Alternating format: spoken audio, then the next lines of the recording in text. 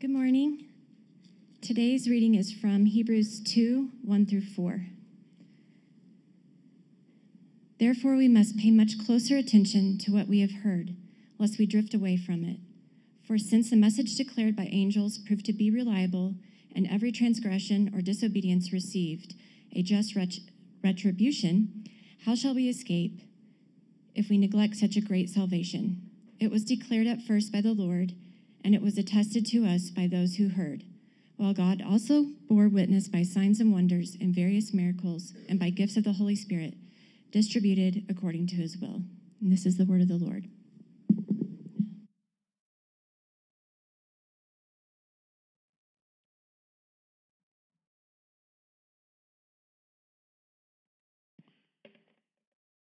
Good morning. Oh, that was pretty weak. Good morning. Oh, that's better. That's much better. So it's just a joy to be with you today and a privilege to be here. And Hebrews is a great book. It's a challenging book. One of my friends said last week that it's really a discouraging book from his perspective. But it is challenging, to be sure. So let's pray together. Father, as we come today, we recognize that you're the Lord and we're just your people. Father, there may even be some here this morning who are not your people yet, and we pray that they might come to know Christ soon. And as we're here today, Father, I pray that as we open the Word, that you would speak clearly. Father, I'm just a servant, and not always the best one at that, and that's true of all of us. And may we be reminded, Father, to seek you first and above all. So open our hearts today to your truth. Transform us by your word. And we'll give you grace and peace through Jesus Christ. Amen. Well, we're going to begin by looking at this passage. I've entitled it the first warning, Maintaining Your Grip on the Truth. Maintaining your grip on the truth. And as we begin today, I'm going to begin a little bit lighthearted, but a cowboy years ago was out on a prairie, and there was not much out there. He was trying to fix breakfast, and by the time he brewed his coffee, there was no more wood around to cook his bacon and eggs. So he had an idea. He started a little prairie fire, and there wasn't much grass out there. There were, a few sagebrush plants and so on. So he'd start the fire, and he would take his skillet, and he followed the fire around until his bacon and eggs were done. The problem was when his bacon and eggs were done, he was a half a mile from his coffee. He had drifted away. He had drifted away from where he had begun. And that happens to all of us. In the book Restart Churches,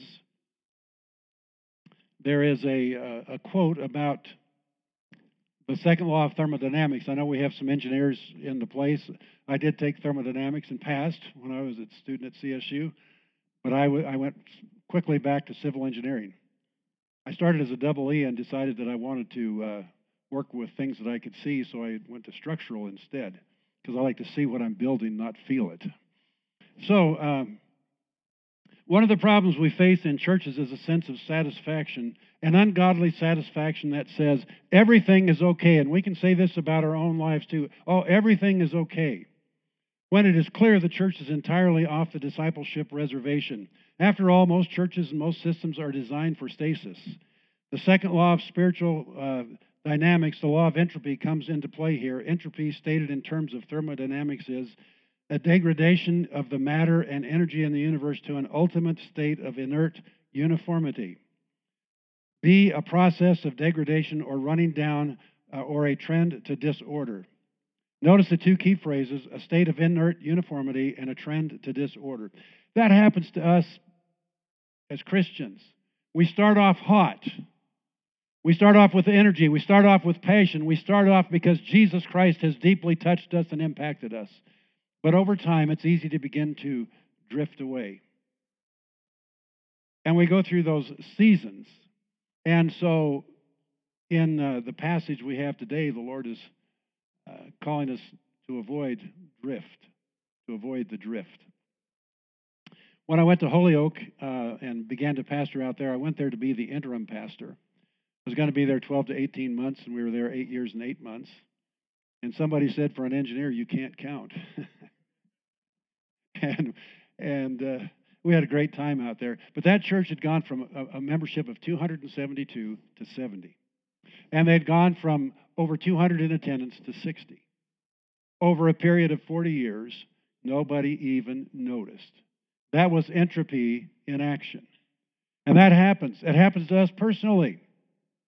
We have the passion when we begin, but then things begin to slowly cool.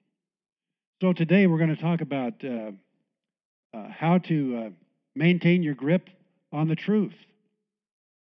So as we come to the great book, it's helpful for us to understand the flow of the book. And 2 weeks ago, Dan talked about Christ being the great communicator. Christ was the great communicator. And he is.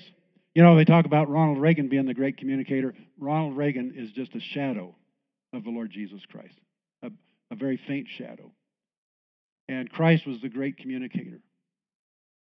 And he wasn't E.F. Hutton. He's the Son of God, and when he speaks, people need to listen.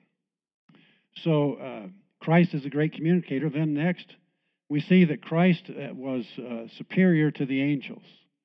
And Stephen was talking about that last week, about Christ's greatness, how the angels are servants of Jesus Christ and of us, but the angels don't compare to the Lord Jesus. No one does. Nothing does. And then in the rest of the book, we see that it talks about Christ's superior priesthood. There's much about the priesthood. But even more than that, there's he's superior to Moses. He's superior to Joshua. He's superior to Aaron. Christ is superior. Can you just say that with me? Christ is superior. Is he better? Yes, he's not only better, he's superior, period. End of conversation. So, and then the book also contains a series of warning passages. First one is here today. Warning number 1, Hebrews 2:1 to 4. And then 3:12 to 4:3, 4:14 to 16, 5:11 to 6:8, 10:19 to 39, 12:14 to 17, and 12:25 to 29. So 7 warning passages, one after another after another. And they're designed to reorient us, get us back on track. And so how do we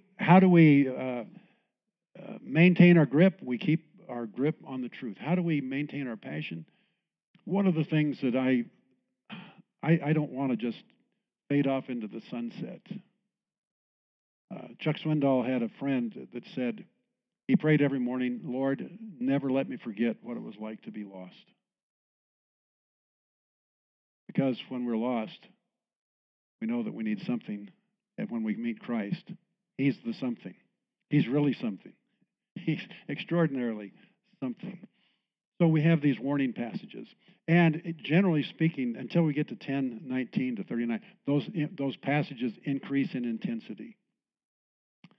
And the book was written to believers, to Hebrew believers, and who were in danger, who wanted to go back to Egypt. In a sense, if you look at the wilderness wanderings, this book kind of reflects that.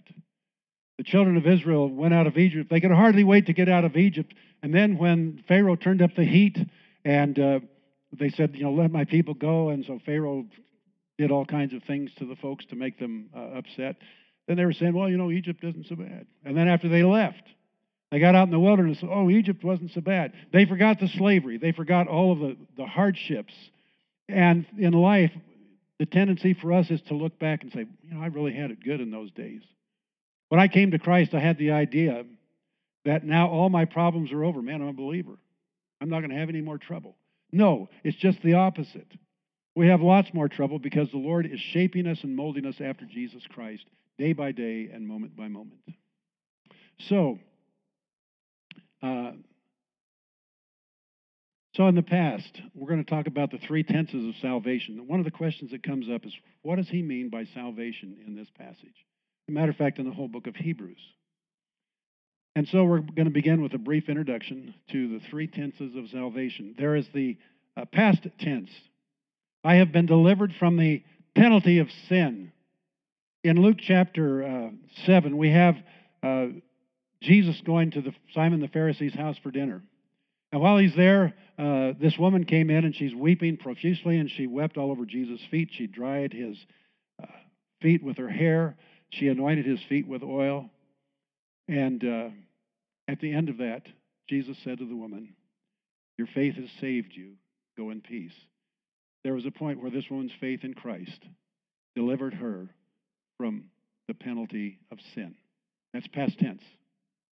Second tense is the present tense. We're delivered from the power of sin. Romans 8:2, for the law of the Spirit of life in Christ Jesus has made me free from the law of sin and death. So there's a sense when the Lord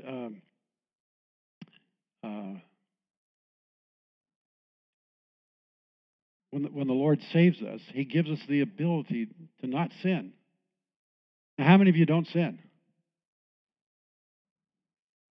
I'm glad I'm not going to sit next to you because I don't want to get struck. But we don't have to. You know, 1 Corinthians 10:13, there's no temptation overtaking you, but such as is common to man, but God is faithful.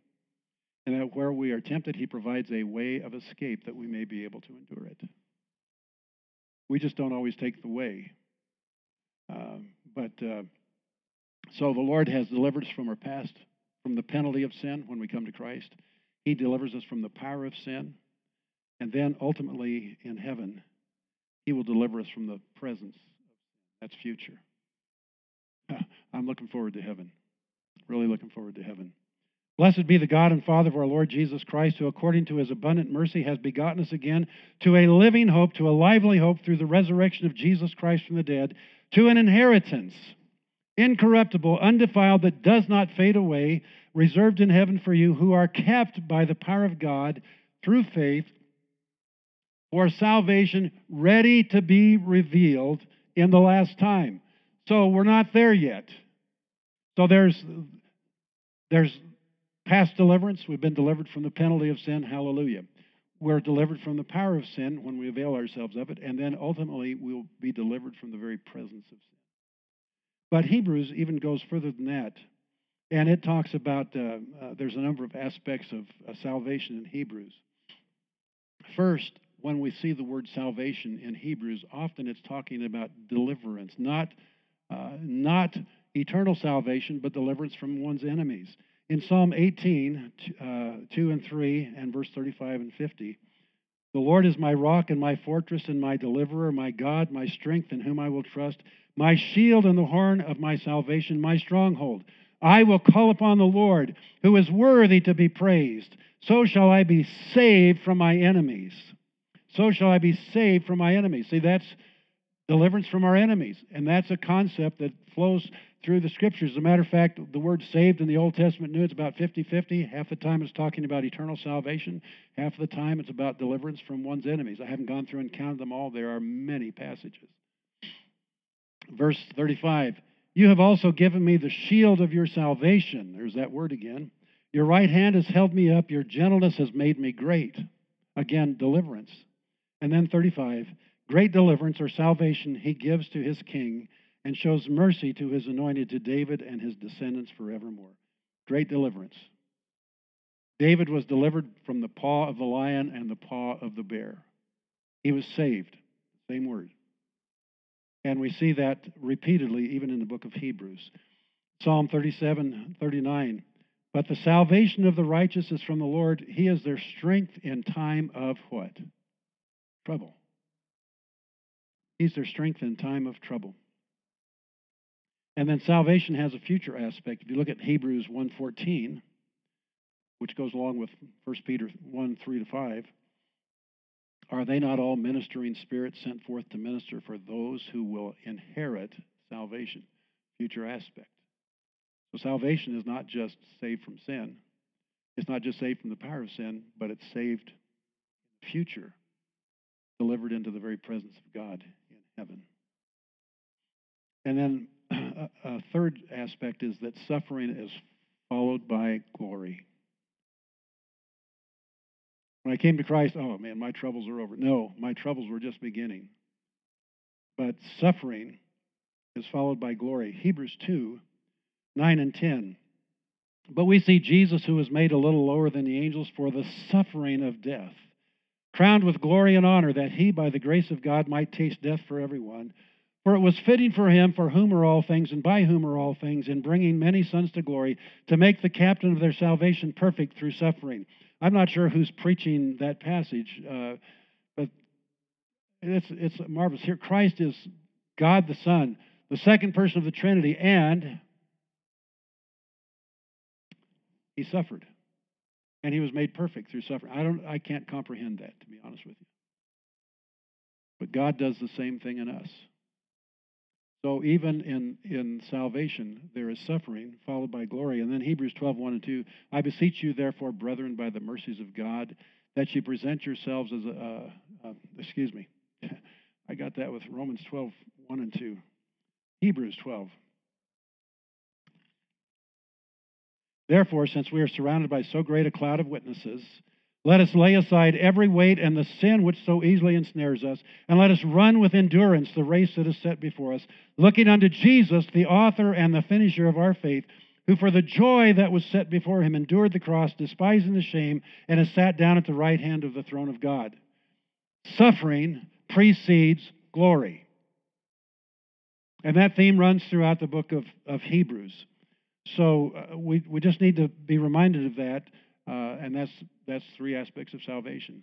You know, we always want to be on the mountaintop. The view from the top of the mountain is great, but growth takes place in the valley. Growth takes place in the depths. So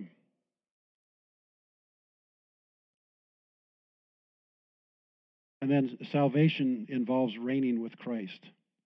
Hebrews 1:9, and I'm going to shorten this up a bit here, because I tend to get carried away.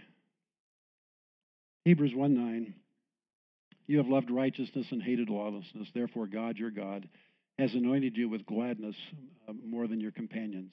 And the word companions is the Greek word medikoi, and it flows also through the book. And it talks about Jesus and his companions, us, those who know him. And he's anointed him with the oil of gladness above his companions. And then, again, Hebrews 12, 1 and 2. Christ suffered and is glorified. We run the race. We keep our eyes on Christ. We cross the finish line. And then glory follows. My friends, it's worth serving Christ, walking with Christ, loving Christ, being his servants, being his mouthpiece, being his hands and feet. It's worth it. And we keep our eye on the prize, and the prize is the Lord Jesus. So, now the first warning, the danger of drifting. Now, I went online on Pixabay and got a picture of a boat that was adrift. I don't know where this is. It probably looks like it's in the Northeast, but who knows? But the text tells us in Hebrews 2:1, therefore, we must give the more earnest heed to the things we have heard, lest we drift away. And the second law of spiritual thermodynamics is always at work. And we're always slowly kind of running out of steam. And we need to be re-energized regularly and daily by the Spirit of God, through the Word of God. So,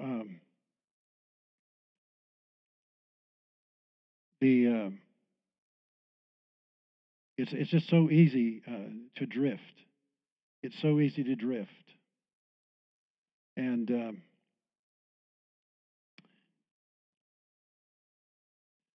I'm reminded of one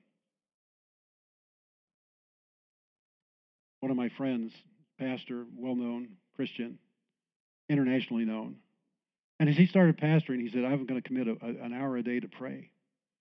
And at the end of the year, he realized he wasn't praying at all, because the pressures of life and the push of ministry and the demands of people just invaded his life so that he didn't take time to pray. That's called drift. That's called drift. And so as we look at this text, We need to be reminded of our position in Christ.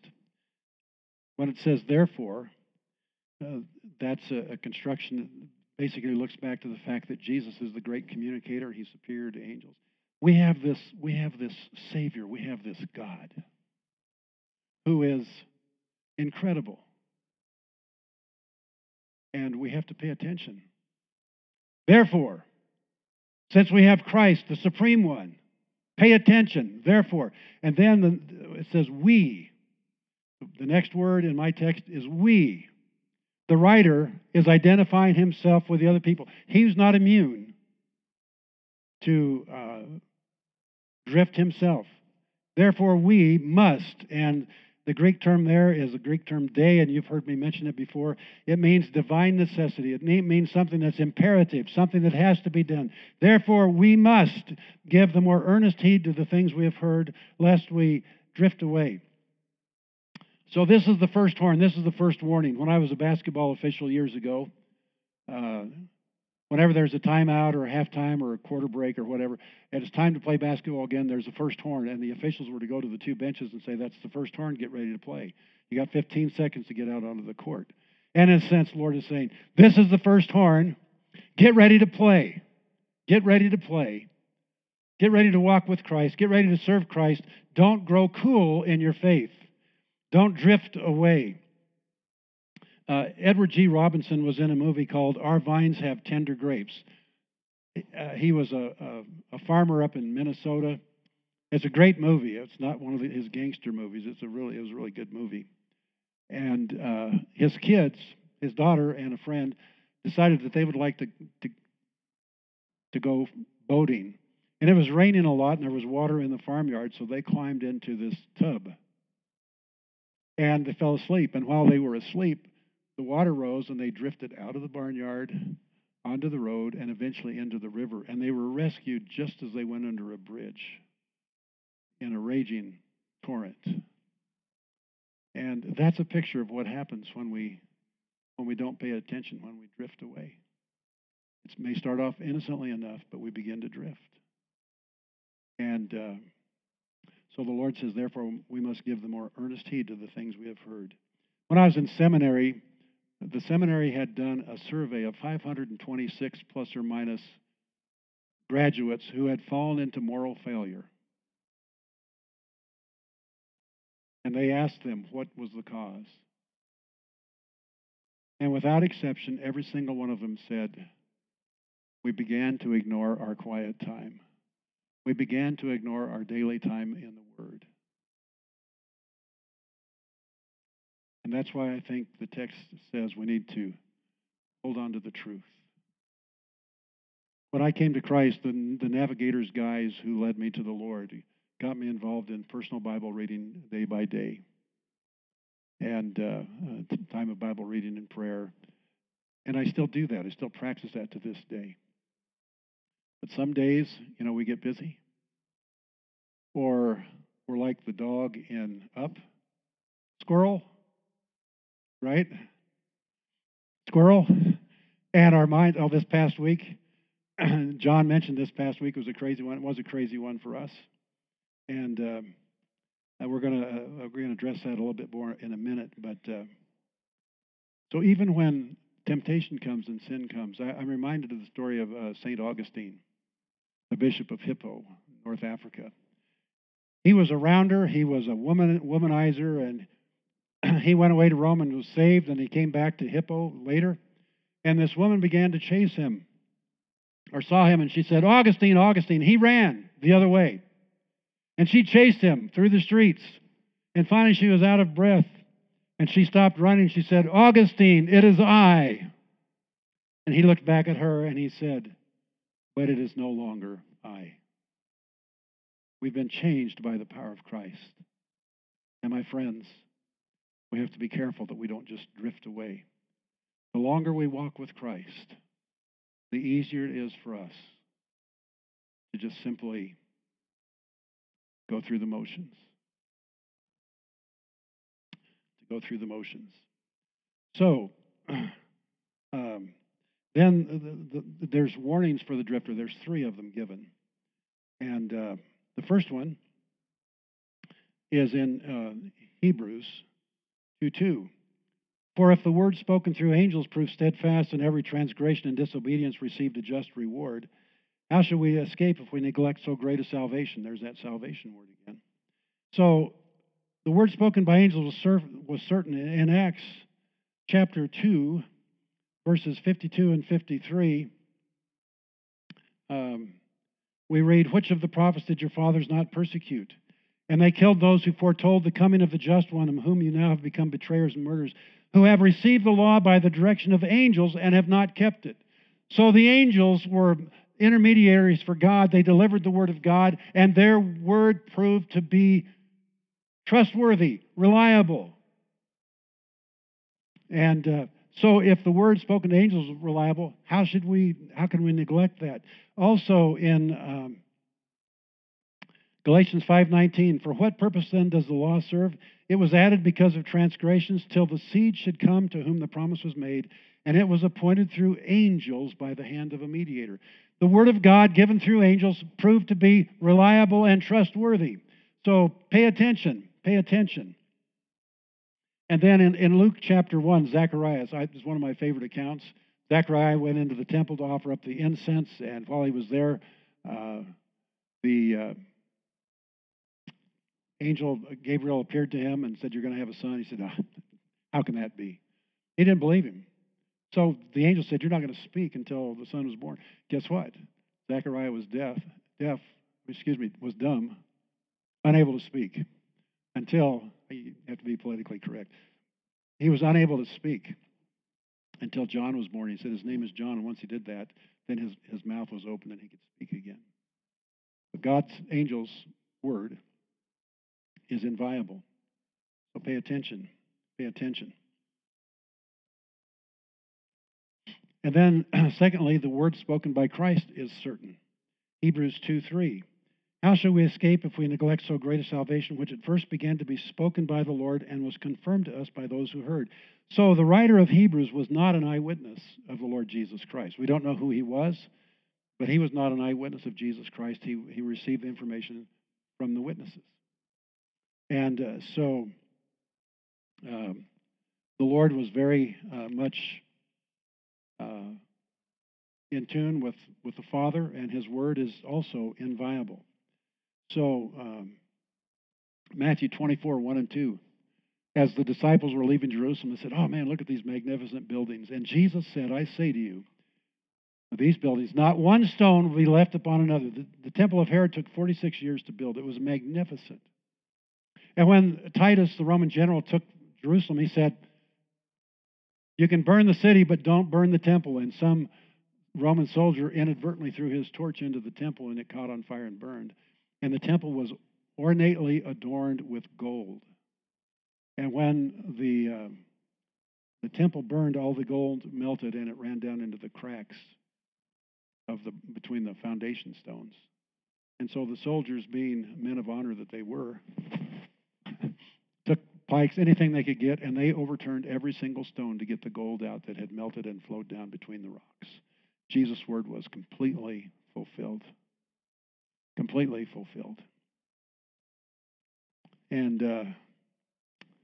then the last one is signs and wonders. Now, this one I misnamed. It's one of those things you send the stuff off, to get it put in. So this should really be signs and wonders confirmed Christ. Signs and wonders confirmed Christ.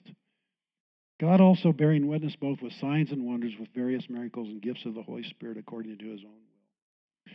There's 4 times in history where signs and wonders were the norm. One was in the Exodus from Egypt. The second one was Elijah and Elisha. They did things that were not normal, and in so doing confirmed the word of God. The third time was during the time of Jesus and the apostles, the early church. And there's a fourth time coming in the book of Revelation when the 2 witnesses are in Jerusalem, and they're going to do things that are remarkable. They remind us of Elijah and Moses, though we don't know that that's who they are. But those are the 4 periods of time. But those signs and wonders confirmed.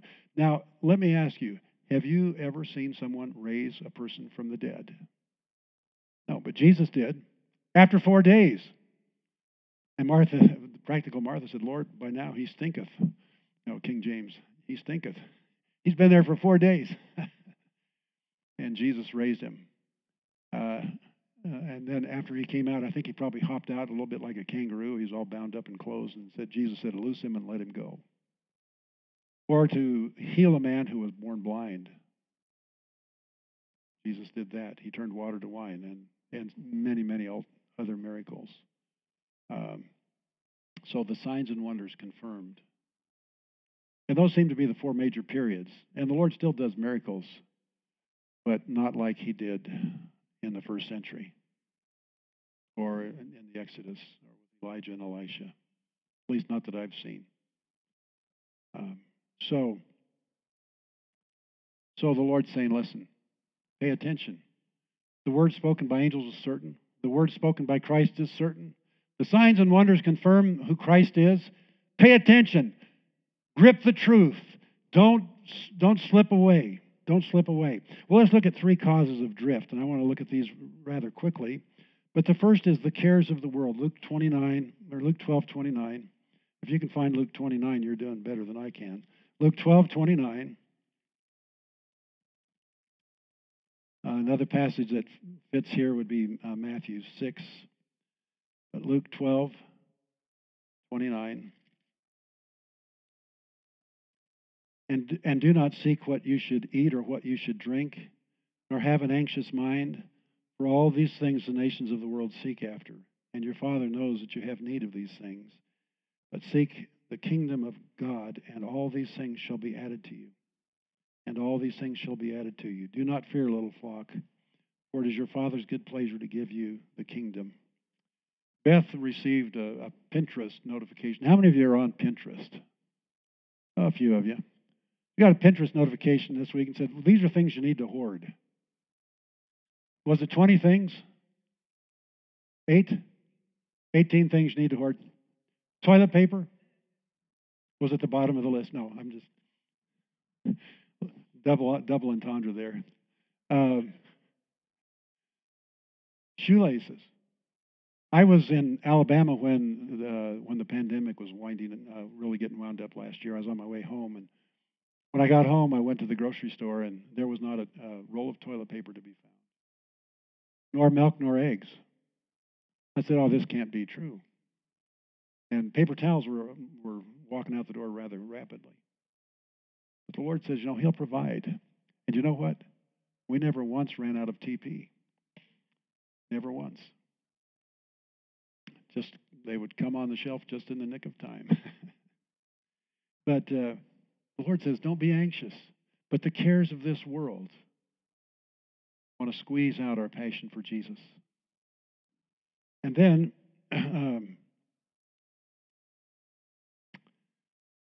the second one is busyness. We get so busy, and our brother John alluded to that this morning. This week has been a crazy week for us, and this morning was a crazy morning, and just, those are those days. We had an extra hour, so we got here 15 minutes late. You know how that works. So we're going to play a little song for you. Now, this has taken us back a bit, but I want you to listen. You have to listen quickly. It's called Run, Run, Run by the Third Rail. This was done, I think, in 1967. But if you listen to the words, it sounds just about like today. And some of you may actually recognize this. So can we get that cranking? I hope it's the right Run, Run, Run. There's some other ones that are pretty raunchy. Oh, this is it.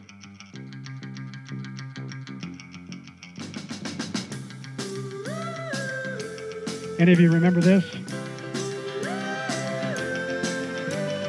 Up in the morning at 8:30, you can't have your breakfast 'cause you'll be late. You're tired like a hangman's noose. Ain't no time to drink it, you see you run, run, run, run. Yeah, you run, run, run, run. Stand on the corner and wait for the bus, it's late again. You start to cuss, the paper's filled with all bad news. Fat lady stands on your polish, you see you run, run, run, run. Yeah, you run, run.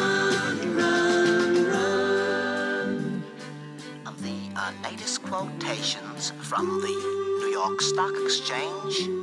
Heart attacks up 2 3/4. Mental illness split 3-for-1. Ulcers up 1. General chaos. That's general chaos is up 1/4. The Great Society, unfortunately, is down 5 points. Down at the office, all is still. The boss is at a funeral. A note on the door, no work today. Our chief competitor passed away. So you run, run, run, run. Yeah, you run. Up in the morning at 8:30, you can't have your breakfast 'cause you'll be late. Tie you tight like a hangman's noose. Ain't no time to drink it too. So you run, run, run, run. Yeah, you run, run, run, run. Oh, you run, run, run, run. You run, run, run. Well, that's a blast from the past. Ephesians 5:16. See then that you walk circumspectly, not as the fools, but as wise, redeeming the time, for the days are evil. I don't know about you, but busyness can tend to drive out any place for the Lord in my life. This week was one of those kind of weeks. And so we're to redeem the time. And my question is, what can you do to take away some of the pressures that you face day by day and week by week? Redeem the time. Because if we don't, we're going to drift away. And our busyness, it seems like the first thing to go is our relationship with Christ Jesus. And number 3 is wandering, lustful eyes. Psalm 51. This is David's psalm, and the first verse in Hebrew is actually the superscription. To the chief musician, the Psalm of David, when Nathan the prophet went to him after he had gone into Bathsheba. This is when he was confronted and said, David, you're the man. You're the one.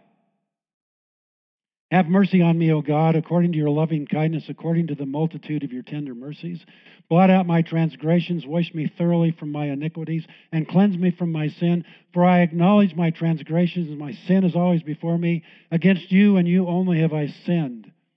And if you drop down to verse 7, purge me with hyssop, and I shall be clean. Wash me, and I shall be whiter than snow. Make me hear joy and gladness, that the bones you have broken may rejoice. Hide your face from my sins and blot out my iniquities. David had committed 2 sins of high treason, in a sense. There was no sacrifice for murder, and there was no sacrifice for adultery. And he pleaded for God's mercy. And the Lord spared him. However, the Lord also said, the sword will not depart from your house, and people will rise up even from your own family who will withstand you. So Ammon raped his sister.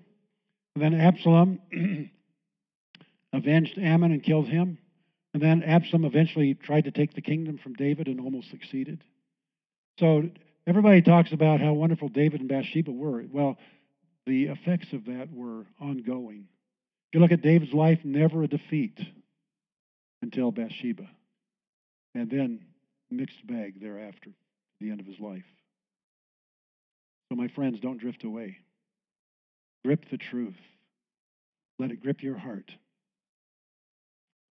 And what causes drift in your own life? Think about it. Write down 1 or 2 things and then say, Lord, this week, help me to make changes. Give me a passion for you once again. When you see a railroad crossing and the lights are flashing, you see this car? It looks like just barely got through.